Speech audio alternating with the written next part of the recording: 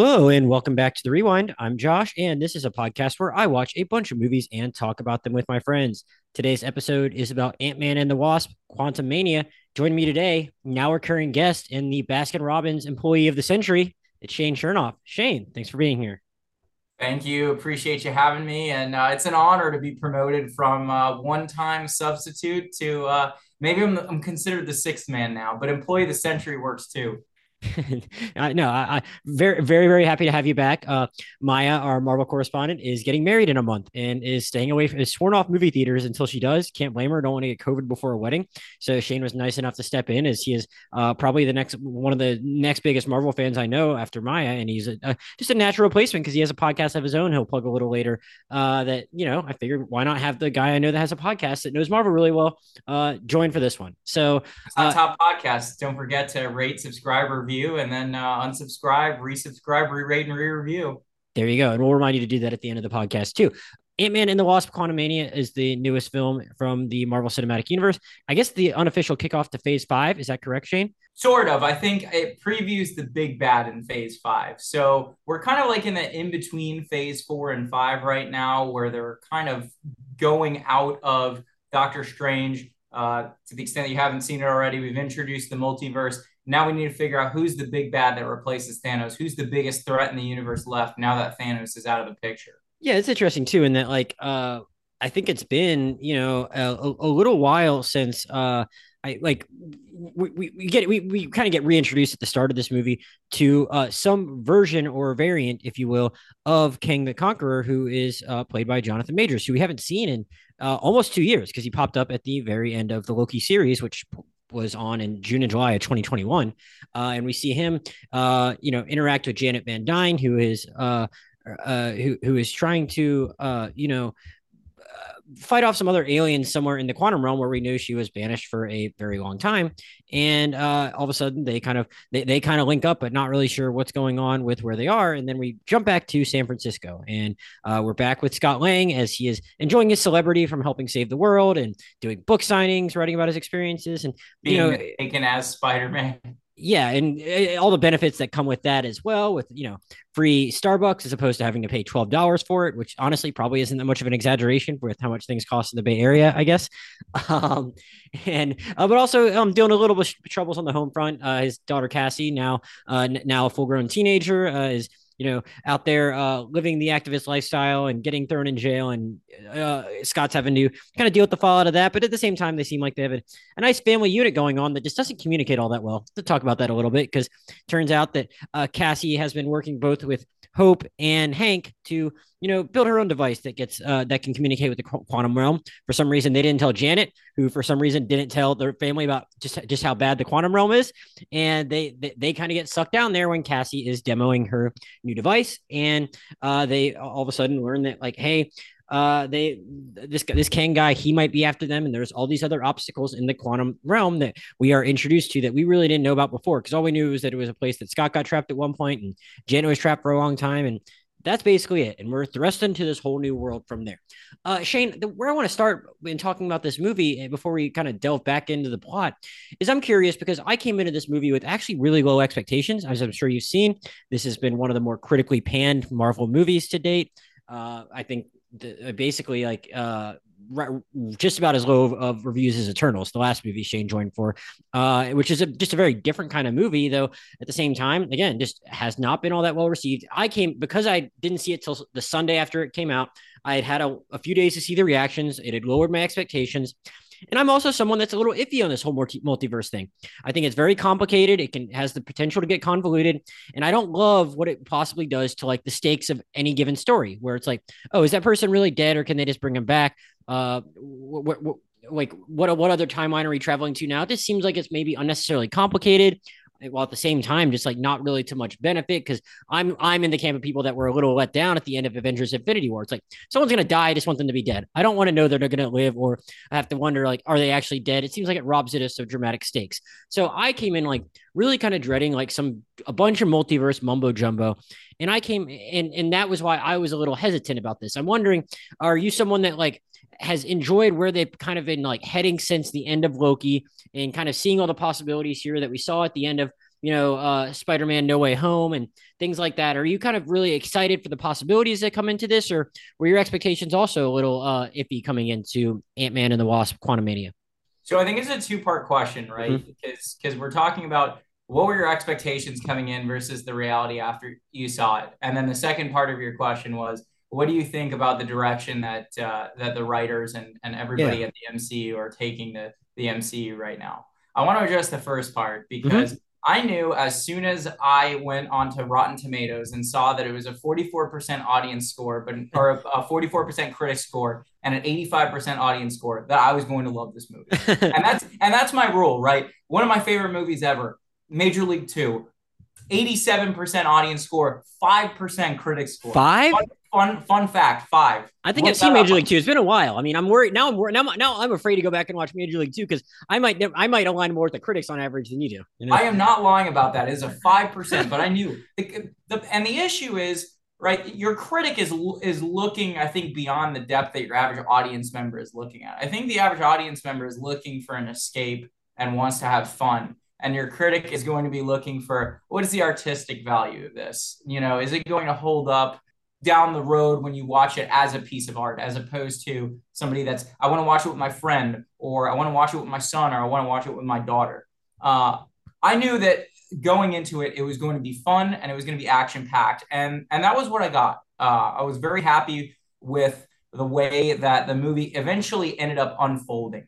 And what I mean by that is basically for the first 20 or 30 minutes, you were just getting the tee up that you had from the trailer.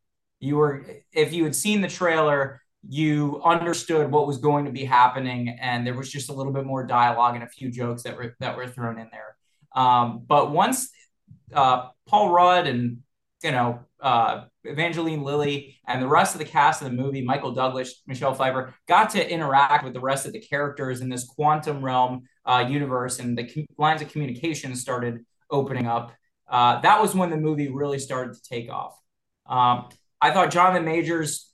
Well, one thing that all the critics were saying was that Jonathan Majors really made the movie, or in some people's opinions, they said that he made the movie. I wouldn't go that far. I think he's an excellent, compelling villain. He's a good choice for them to tap to be the main villain throughout the rest of this arc that's going to go the next couple of years.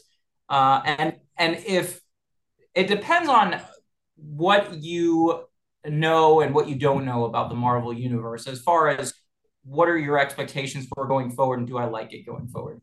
If you watched the cartoon series or read the comics like I did, you would know that Kang the Conqueror is one of the most intense.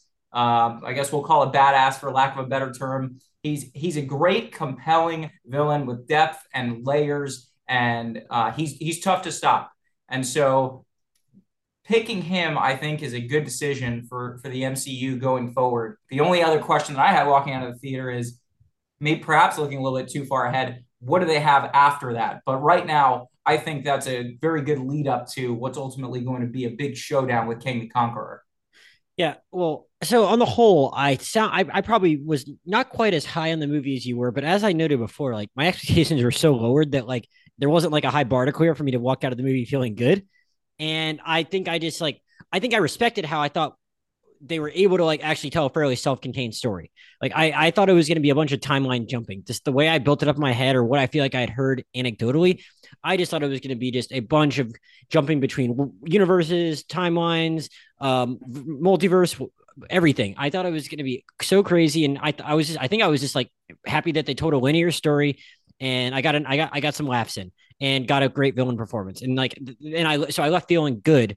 I would say one, I agree with you on Jonathan Majors, and that like I think I'm really excited to see what he does with it, because even if like the multiverse stuff, whenever they do get in the meat of it, even if that's not my favorite thing, I'm excited to see everything he does, because as they tease at the end, he's going to be playing a lot of different variants, and you're going to see him do a lot of different things.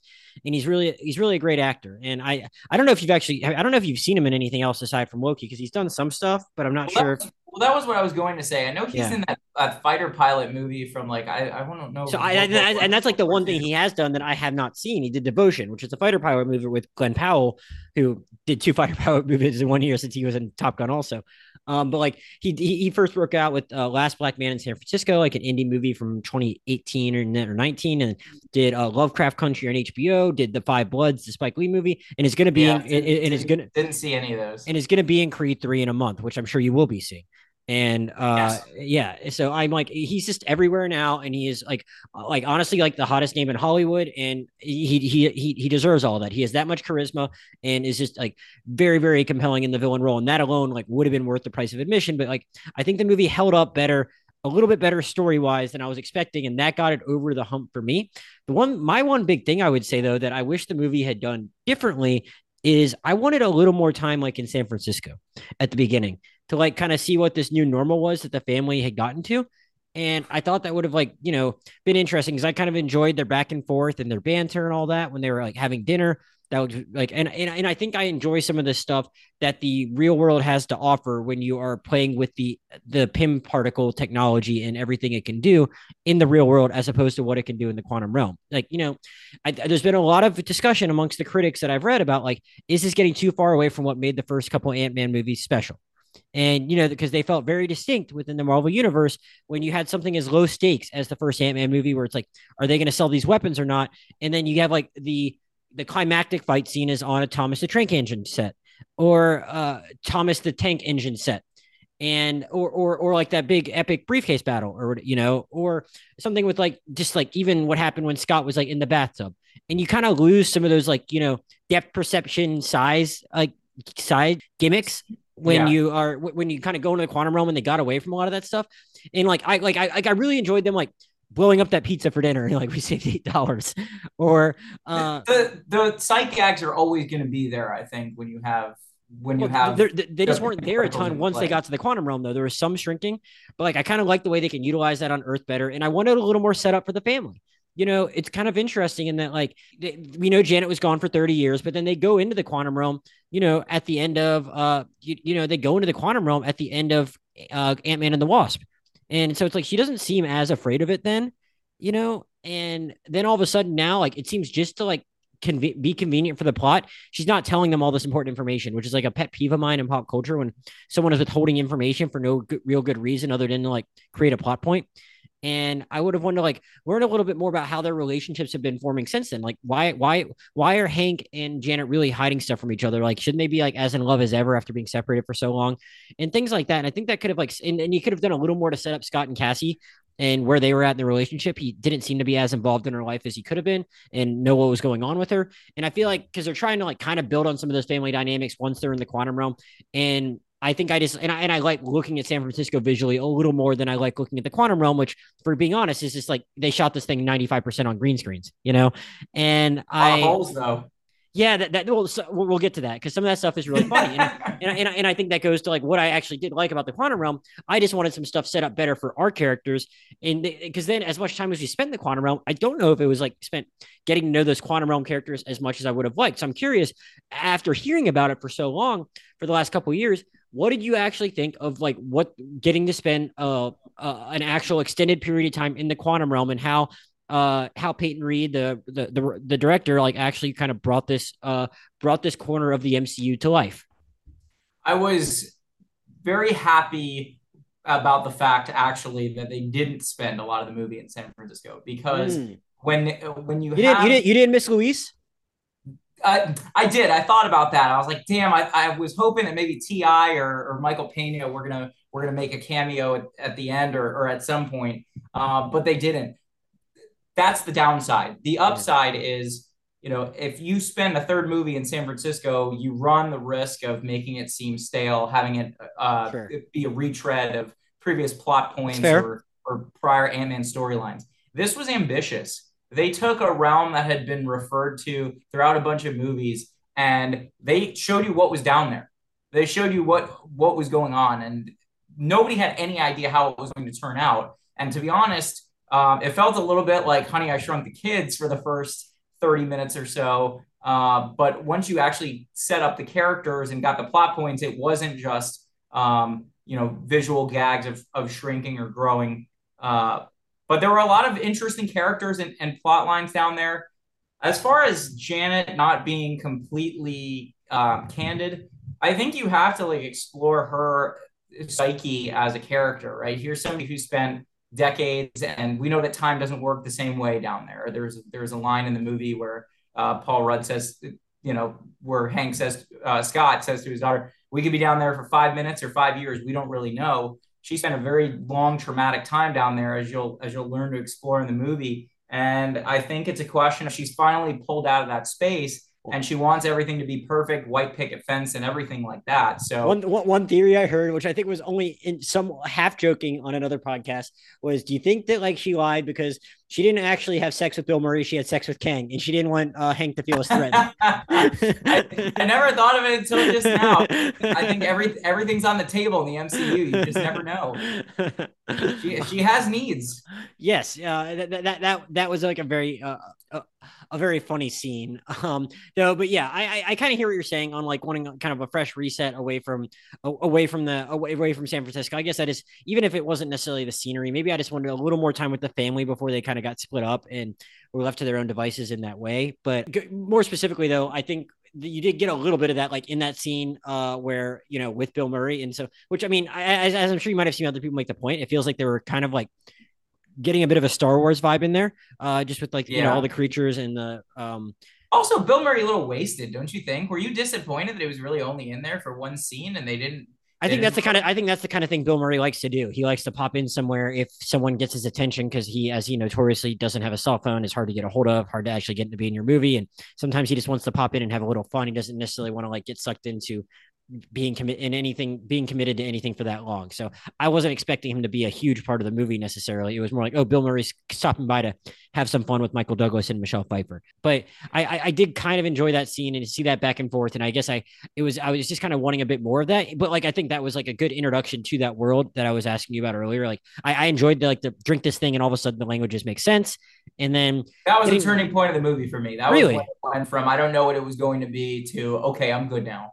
Okay. Because you started to get introduced to the characters instead of it just being this strange world and what is this thing? What is that thing? Things start to make sense. And isn't that what you want? You want a movie to make sense eventually? Well, so which of those characters do you actually like kind of enjoy the most? Because it's part of the things I struggle with a little bit in thinking about it is that, I like some of their moments and I like some of those character moments in isolation. Specifically, we got William Jackson Harper plays someone named Quaz, who's a telepath.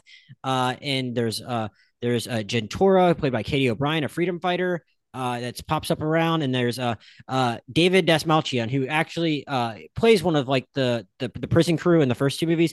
He voices Veb, a slime-like creature that has holes at his body. And like, but honestly, I could not have told you any of their names until I just looked at it in Wikipedia. Like, so I don't know if they made as much of an impression as they wanted to, but I did enjoy them in isolated moments. What did you think about just getting to see, like, because honestly, I didn't realize, because I've not read the comics. Maybe you were kind of expecting it. I didn't know till like this movie that like there's actually like whole like communities of beings there. I don't know if they refer to themselves as humans or people, but there's whole communities there. And like I kind of just thought like the quantum realm was just like desolate when based on what we'd heard of it within the confines of the MCU. What did you think of like actually its depiction of like this is like a place where some form of beings, even if they're not people, even if they look like people, live and have some kind of life that is now getting threatened by Kang's aims? Yeah, I mean, candidly, I watched the shows and I've read the comics, and just like with the real universe, there's really infinite directions that you can go when you're thinking of Marvel or consuming Marvel. I never really got to any of the quantum realm sub stories. I wasn't familiar with any of the characters, and I'm not going to pretend that I was. That being said, I thought they were a very welcome addition, and that was kind of like his wacky crew of side characters like he had in San Francisco in the first two movies, but they just had different counterparts, right? On top of wanting Katie O'Brien's workout routine, because damn, she was ripped in that movie, and that was legitimately impressive. The performance by William Jackson Harper as Quaz, his deadpan was just fantastic throughout the whole movie. I think they utilized him really well. They didn't overuse him.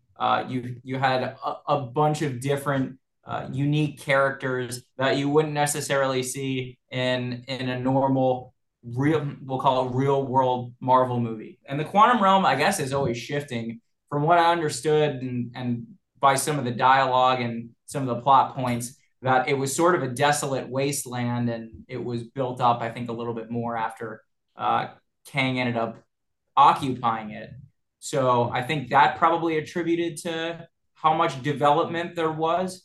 And I wasn't mad about it because there is now a subworld that can be explored at any point later. They can put a pin in it and go right back. Yeah, so I guess that's the thing. I don't need to get necessarily too hung up on the fact that I didn't necessarily get to know all of those characters as much as I maybe would have, because I think it works either way. In some ways, I've seen people on both sides of the argument, but like on the one hand, like from what I understand, that's somehow maybe what it's kind of like reading a comic book in some ways. Like you might just pop into one place for a while and you never go back there, and they hopefully it creates a vivid enough world for you to be in that moment. But at the same time, there with all the time jumping and portals and multiverses and all of that, like could very well end up back here and be like, oh, cool, him again. I think it does kind of work either way. But like again, that I'm not too I don't come down on it too hard for it though. I do think like maybe as much time as we like were kind of down there in the quantum realm, maybe I could have gotten to know them a little better. I think I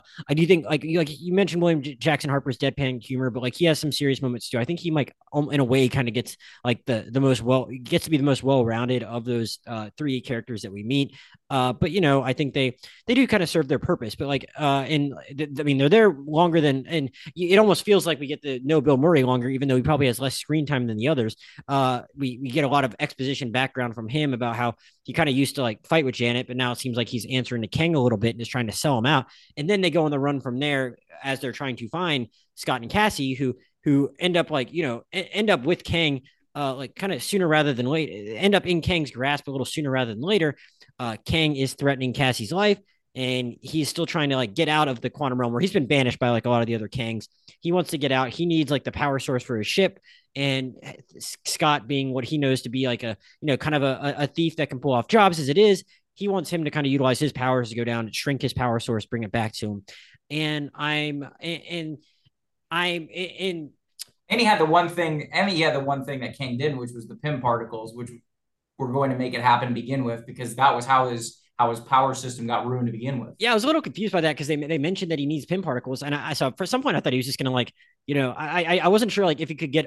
I guess he couldn't just get those from his suit. He needed something more on top of that. But I was like, is he just gonna steal their suits at some point? Maybe you would think with the advanced technology that he had, that he would have invented it or been able to like reverse engineer it at some point, but that's okay. We don't have to worry about that. Well, when we talked about the ending, I have some questions about just how powerful he is or isn't at any given moment in this movie.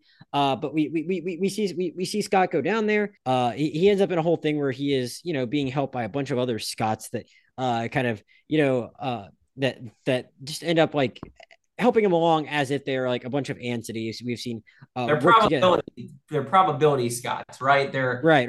The consequences of him making a different choice in each scenario creates an additional number of Scots that eventually kind of overwhelm him. And then Hope kind of like is able to kind of help him at the end there. Though oddly enough, I don't know. I mean, I guess I was going to kind of just ask you anyway about like the Scott Cassie corner of this movie, but it's funny. It's still I'd almost forgotten as I was watching it that it's actually still called Ant-Man and the Wasp. Or I'd forgotten as I was still watching that it was Ant-Man and the Wasp still.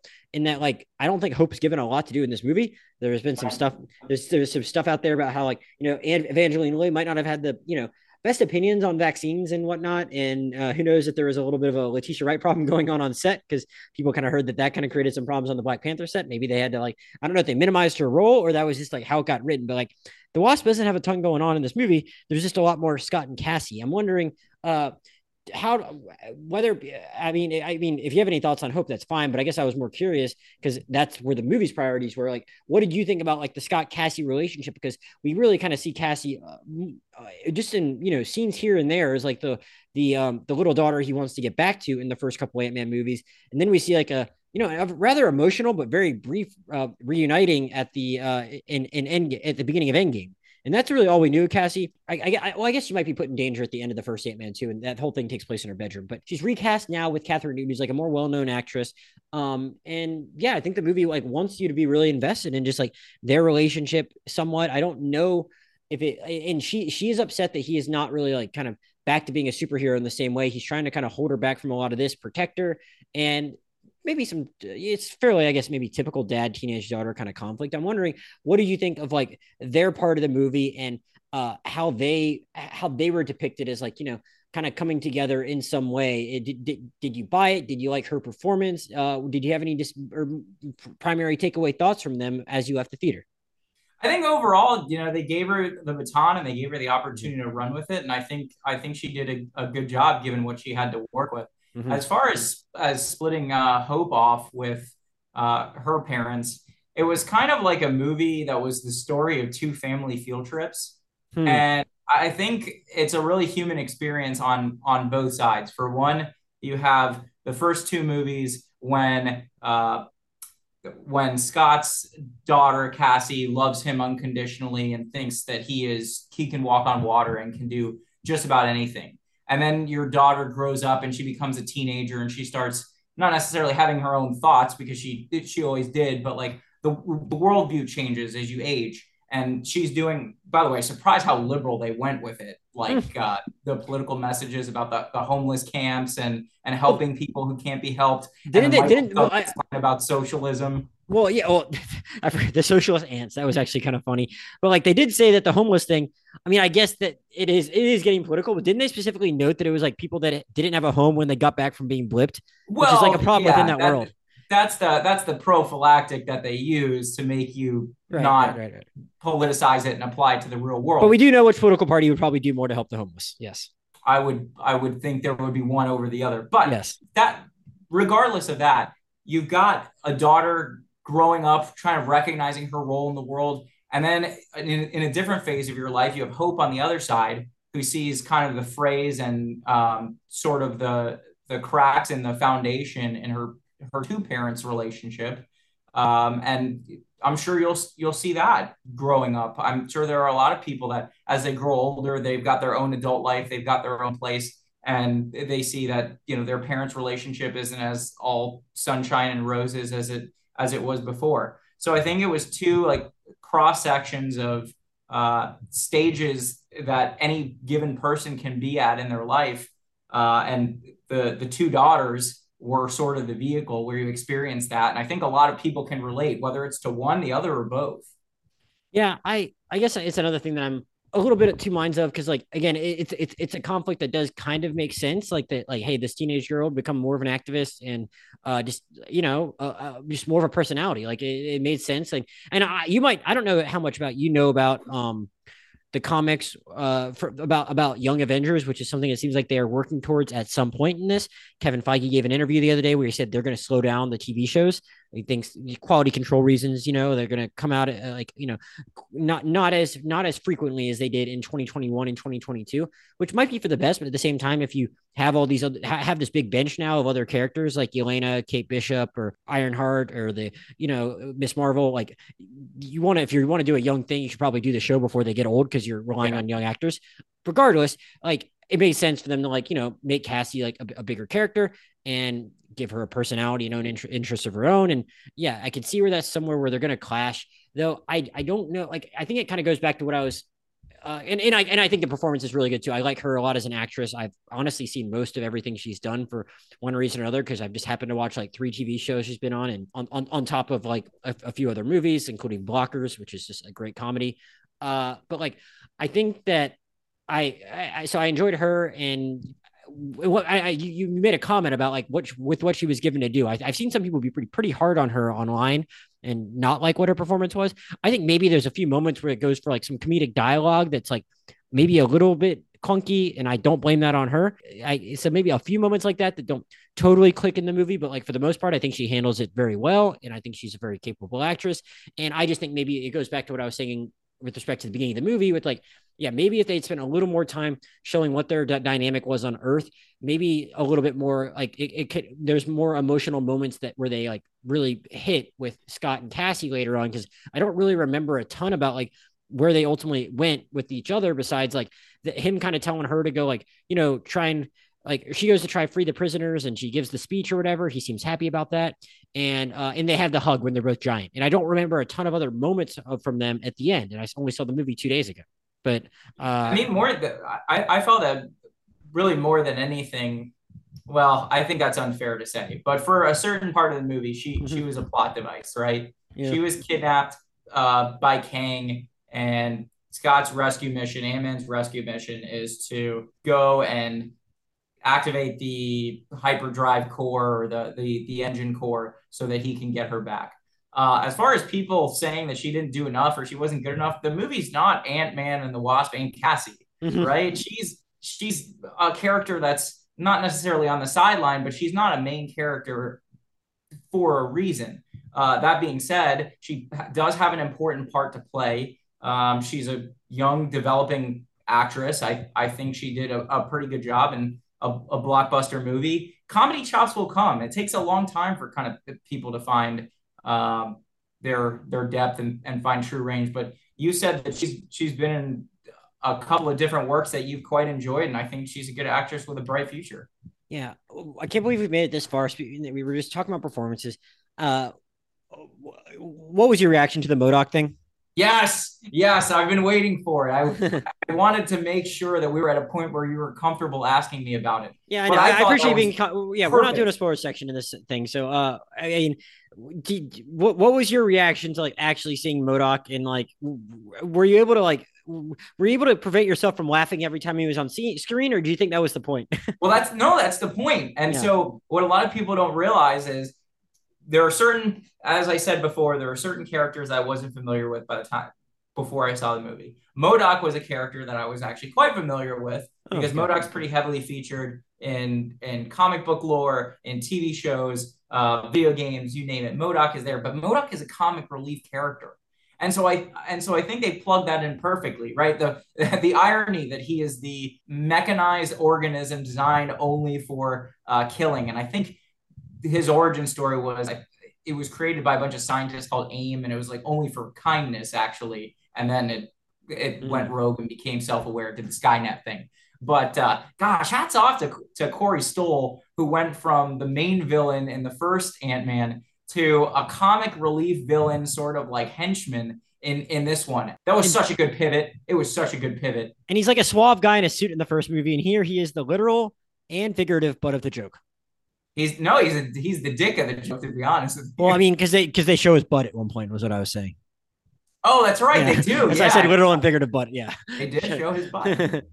yeah. So yeah, butt and dick jokes at his expense. Yeah, I wonder if like I guess they did really want me to laugh at it as much as they went. At a certain point, I was like, are they like still wanting me to like think of him as fierce? But like every time one of the characters that knew him on the outside like sees him, it's like it happens like 3 times. Like, wait, Darren?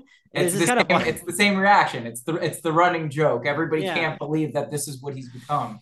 But then he won't even answer to Darren on the comms at one point. He has to say MODOK, which is Yeah, kind of funny. But like yeah, I give him credit for like being as just being as ridiculous as he is, and Corey Stoll being down to like do that and like just be there for the fun of it. And I think it's funny also that like in some ways he is like kind of threatening and he's pretty evil and capable of like fucking some shit up, but the first scene where you really have him and Scott in the presence of Kang, and you just see that Kang doesn't respect him at all and like throws him against the wall.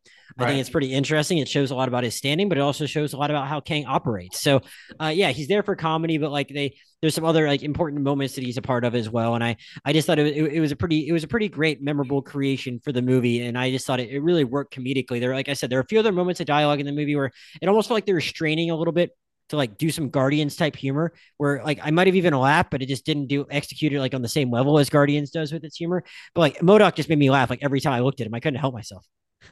Yeah, I mean there are certain franchises in the MCU that are better at comedy than others. I would say I probably put Guardians of the Galaxy at the top of that Mm-hmm. pantheon. Ant-Man is generally not far Yeah. behind. I think as in terms of banter, Paul Rudd is a pretty good spark plug for something like that. But yeah, I think MODOK was one of my favorite things about this entire movie, honestly. And I know that there was some discussion of, well, how am I supposed to take him seriously? The idea is that you're not supposed to take him seriously. He's not the main villain, right? He, on one hand, he's this killing machine on the outside, and he's just got like his fat little baby face on the inside, and you're supposed to smile at that, and you're supposed to take it for what it is. Yeah, and one thing where, and I did, and even when I said Guardians type humor, like one thing where I thought they did execute that pretty well was his ending, where first we're like you mentioned the dick jokes before, and Cassie's like just like, are you really still trying to make us believe this stuff? And he's like, what? And she's like, you don't have to be a dick, and then he's like, oh yeah, and he kind of like ends up like sacrificing himself a little bit at the end, and it's like, well, at least I died in Avenger, and Scott's like, did you really? Yeah, He's like, but he yes anded him until he died, just to make him feel that satisfaction that and then he's he like, got the job done. he's like, we, and then I think he said something, also said something to the effect of Scott of like, yeah, well, my We're best friend or friends. We're something, best, brothers. We've yeah, always we're been brothers. brothers. It was a really funny turn, and I did appreciate that. But I want to ask you about the rest of the ending. Besides that, I mean, I think some endings in Marvel films are like kind of much maligned for just like, oh no, this is like a big CGI slugfest or whatever, and a lot of people don't like those. And I think that in a lot of cases that's like an unfair remark. When I hear a lot of people talk about Phase 4, I feel like I feel like they really shit on Shang-Chi for like the same things, and I that's like my favorite of Phase 4. Basically, I Oh, just I big fan of Shang-Chi. yeah, at the end of it, it's like like yeah, there's a lot of CGI, but it's like the cool badass CGI dragon. Here, like we're relying on the ants and a lot of like nameless, faceless, stormtrooper types that are working for Kang. And like Can I interject for just 1 second? yeah, And the only thing that I wanted to add was, God, if you like the word ants, you're gonna love this movie because if you played a drinking game from the time the movie started to the end, for every time they said ants, you're probably gonna need a stretcher out of the theater. you really know you notice that more so than the other Ant-Man movies. Yeah, it was very odd. They said ants so many times, like ants in the plural. Hmm. Very, very strange. Did not pick up on that, but like there's a little bit before we get to that in the scene. There's a whole thing where Hank comes out and explains that his ants have, they due to some time dilation stuff, they aged 1,000 years, became socialists, and worked together highly efficiently. So they have their own army to go to battle with against Kang at that point. And I was just saying, like, I didn't necessarily have any problem with the ending for like the CGI ness of it all. I just found some more maybe logical some more logical holes possibly that I'm not really sure about, no pun intended on the holes thing again, even though that guy comes up again. I'm wondering what did you think of that, because I kind of, part of me kind of likes Scott going big and then charging up to Kang, but at the same time, like, I had some questions about like Kang's abilities at this point in the movie, because like there's one moment earlier in the film where he's, and I forget who it's in reference to at that point. And maybe it's just when he's putting one of the other characters back in the holding cell or whatever, he just like makes a motion with like 2 inches like that with his hand, like very, very slight, and is able to like, sentence them to be sentence his underlings to like take that person away. And it's like very, very menacing, and he barely moves his face, barely moves his arm, and that's all he needs to do to accomplish something. And then you also see him like basically using like incredibly powerful like force type powers to like throw Cassie up against the wall Yep. before he's fighting Scott. It's like, and he's obviously super jacked because he's Jonathan Majors, and he's like a very, very strong, very, very powerful guy in all senses. And then all of a sudden, like, he gets taken out by some ants at the end. And I'm wondering like what your thoughts were on that, as to like, just how that final battle sequence went, and if it all kind of like worked for you in the moment. I'm a pretty lenient judge when it comes to this kind of stuff, Sure. right? I tend not to overthink it. It's a movie about a person who controls ants, and they shrink to a realm beyond comprehension, and they fight Sure. a time traveling person who has like a million variants of himself, or not a million, but several. But that is not an illegitimate criticism, right? The inconsistency of powers was something that I picked up on towards the end of the movie as well. And it wasn't just on the Kang side; it was on like the Ant-Man and Cassie side. Because if you remember in the second Ant-Man, when he becomes Giant Man, he like falls asleep because he physically can't handle going giant for such a long period of time. Here, both he and his daughter are huge for an extended period of time. They don't get tired. Maybe that's an effect of the quantum realm where they don't get fatigued as much. There are a lot of questions to be asked there. But yeah, with Kang, it always felt like, do you ever watch Digimon?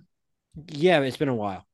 So in Digimon, there was always, every season there was always a bad Digimon that was incredibly powerful. Then they defeated him and he turned good, and he was not nearly as powerful when they needed him to fight the next big villain that came up. And I kind of felt like Kang was a little bit like that, where they were inconsistent with the scale of his powers. On one hand, you have this all powerful guy that can use basically something that you can draw parallel to the Force, and then 10 minutes later he uses a shield and gets overwhelmed by ants, just as really any run of the mill villain with like like a force field energy shield would have. I thought about that. That was something that I considered as I was walking out. I don't really know what you can say about that other than it's a legitimate gripe that some people are going to have. Yeah, you But can still enjoy the movie with it and acknowledge there's like you can a still little bit of a enjoy the logical movie. yeah. He was going to go down in one way or another, and he's not the only one, right? There Why? are other ones that are either just as powerful, but maybe a little bit less ruthless, or ones that are more diabolical that are coming, and that's what the movie leaves you with, both at the end and in the end credit scene. You know that this battle isn't over. This is just really phase two if you think about it from a standpoint of Loki, because there was the other one who's known as He who He Who reigns. Yeah. Remains. So overall, something that you can talk about, something that I don't think is like an unfounded criticism, but who cares? Have fun, enjoy the movie, man. Yeah, sure. Sure. I guess we kind of almost went through it chronologically there. I'm wondering, is there anything else we skipped over, Shane, or any other parts of the movie that we didn't talk about that you wanted to at least touch on or shout out as something you particularly enjoyed or wanted to highlight?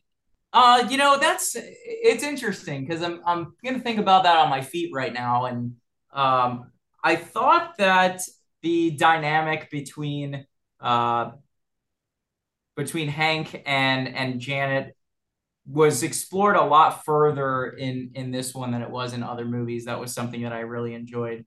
In what Hope, ways? I think, Like the was stuff excellent. talking about their lives when they were apart, you mean? Or The lives when they were apart, they made it seem like it was this perfect romance during the first two movies, and obviously like they've had trust issues that go a little bit further back than we thought. Man, I'm glad that we talked about MODOK. I think that was one of the things that I love too. just Um, we should and one of the things that I wanted to add before we finished up was, if we're looking at this from a standpoint of what can you do from here, the that was gonna the be my last question for you is like what you're most exciting about now looking forward in the MCU. I mean, the signal in the portal of the quantum realm has been created. It's now open. They can go in and out as they please. So you may not have seen the last of some of these quantum realm characters, and there may be a time or a Marvel TV show where somebody has to go back because there's a new threat in the quantum realm. And so Marvel has a couple of options that they can go with at this point. They can send some of our regular heroes out in the real world back into the quantum realm. They can bring some of the quantum realm heroes out into the real world. And I think that'll be interesting to see what they do, in terms of whether they do one, the other, neither, or both. I'm excited about Loki season 2. They had this post credit stinger here where you see Mobius, Luke Wilson's character, and Loki kind of looking on as Victor Timely, one of the King variants, is in like kind of the early 1900s, showing off some sort of time machine, I guess. And we don't really see a ton else besides that. But like, if Loki season 2 is going to be all about like chasing down Kang, and now me as a guy that's not a comics reader knows a little more about Kang, I think it'll just be interesting, maybe a little easier for me to get invested. Like I do think Loki season 1 was objectively like a really good show, but I've always had a little bit of a barrier to entry and like really caring all that much about Loki or feeling like I should like take it seriously that he's still around given like all the messed up crap he did in the first Avengers movie. It's like this guy's a mass murderer. Like, why are we just treating him like some charming fellow?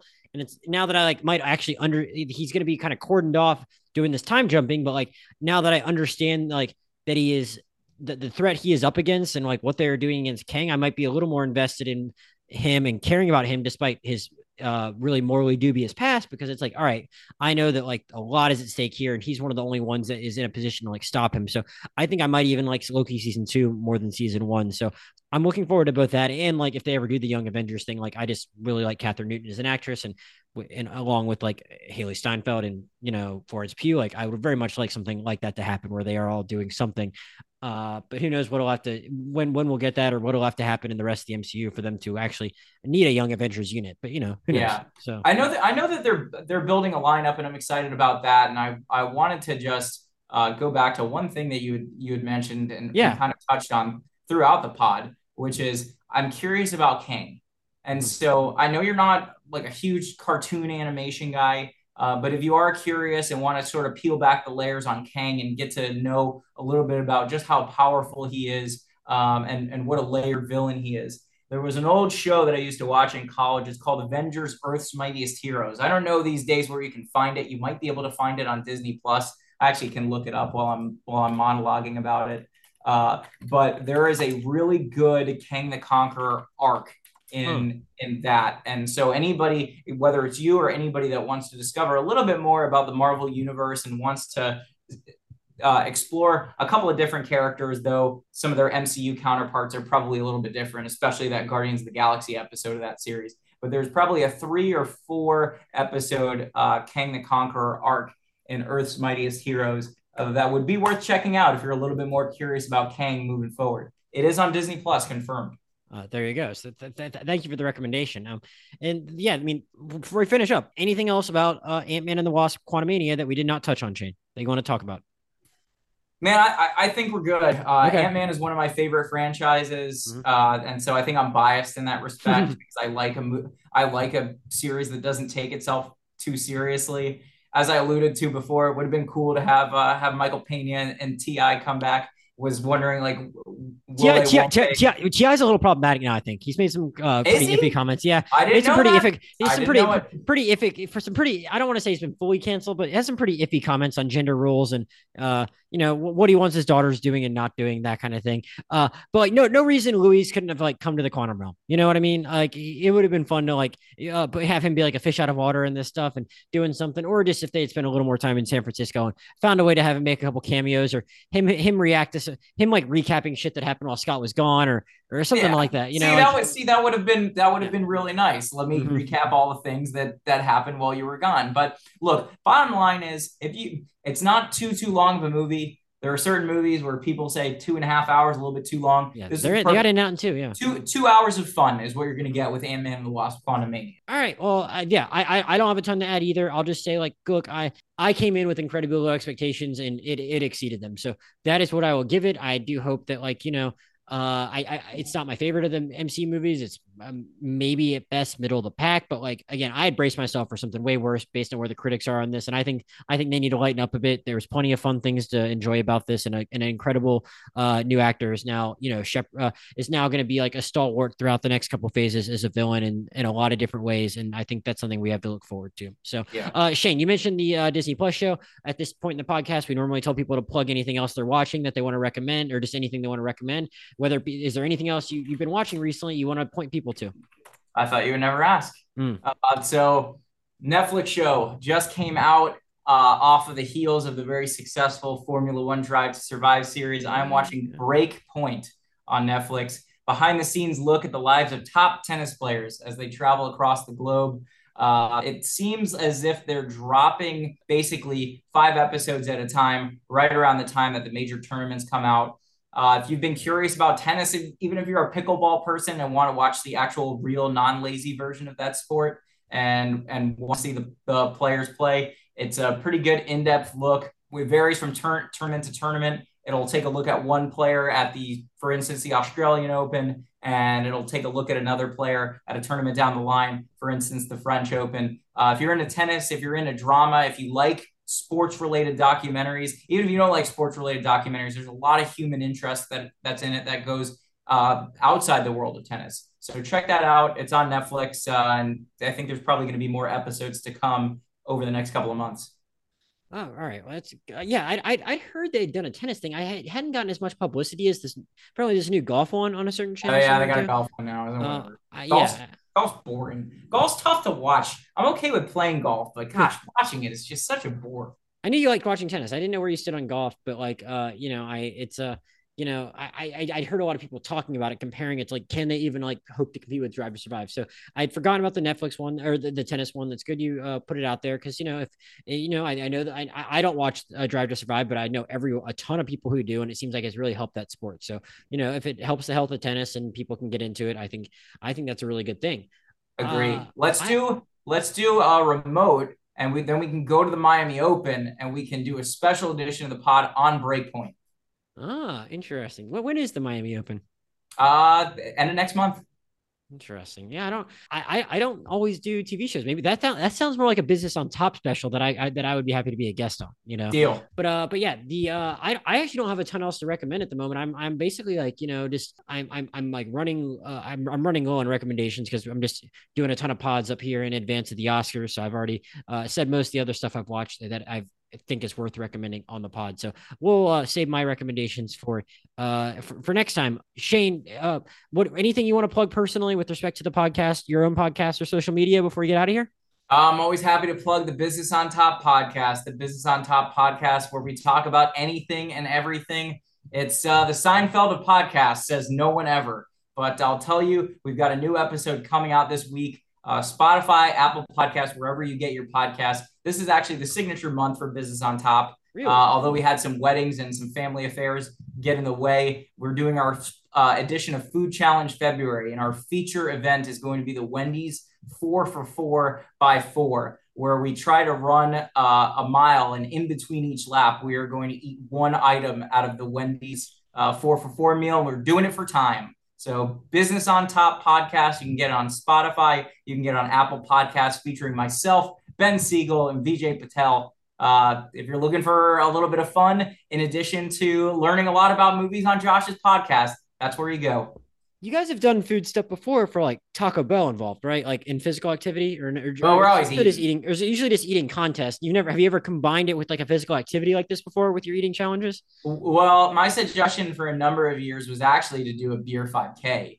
And what we were going to do is we were going to put in a 3-mile stretch of road in South Florida, put one beer at each mile or at a mile and a half mark, and then run back and do that for time. But I think as the pandemic wore on us, and as I think we've all put on a little bit of LBs, I don't know that the beer 5K is going to be as good of an idea as we thought. That just sounds disgusting too. The South Florida part of that, it's like by the time you get to the last one of those beers, it'd be really warm, and that would just make you throw up before you could finish. Oh yeah, you'd be slogging on that 3rd mile. It would not be a pretty sight. Yeah. So as Shane said, they talk about everything on their podcast, all kinds of content, including food challenges. And one of these days, we are going to make our crossover event happen that we've been talking about for 2 years now. So as usual, I'm Josh Chernoff, JoshJurnovoy on both Twitter and Letterboxd. Podcast Twitter is at RewindMoviePod. Podcast email is rewindmoviepod@gmail.com. Send all of your feedback that way. Coming up next on the pod, I haven't actually figured out who's joining yet, but I'm sure we're going to do an episode on Cocaine Bear, which comes out a few days from the recording of this podcast. And I'm not sure exactly what's after that yet, but like it will also before the Oscars, we'll have our top 10 of 2022 podcasts out as well. So thanks again to Shane for joining me. Thanks to everyone for listening, and we'll see you next time.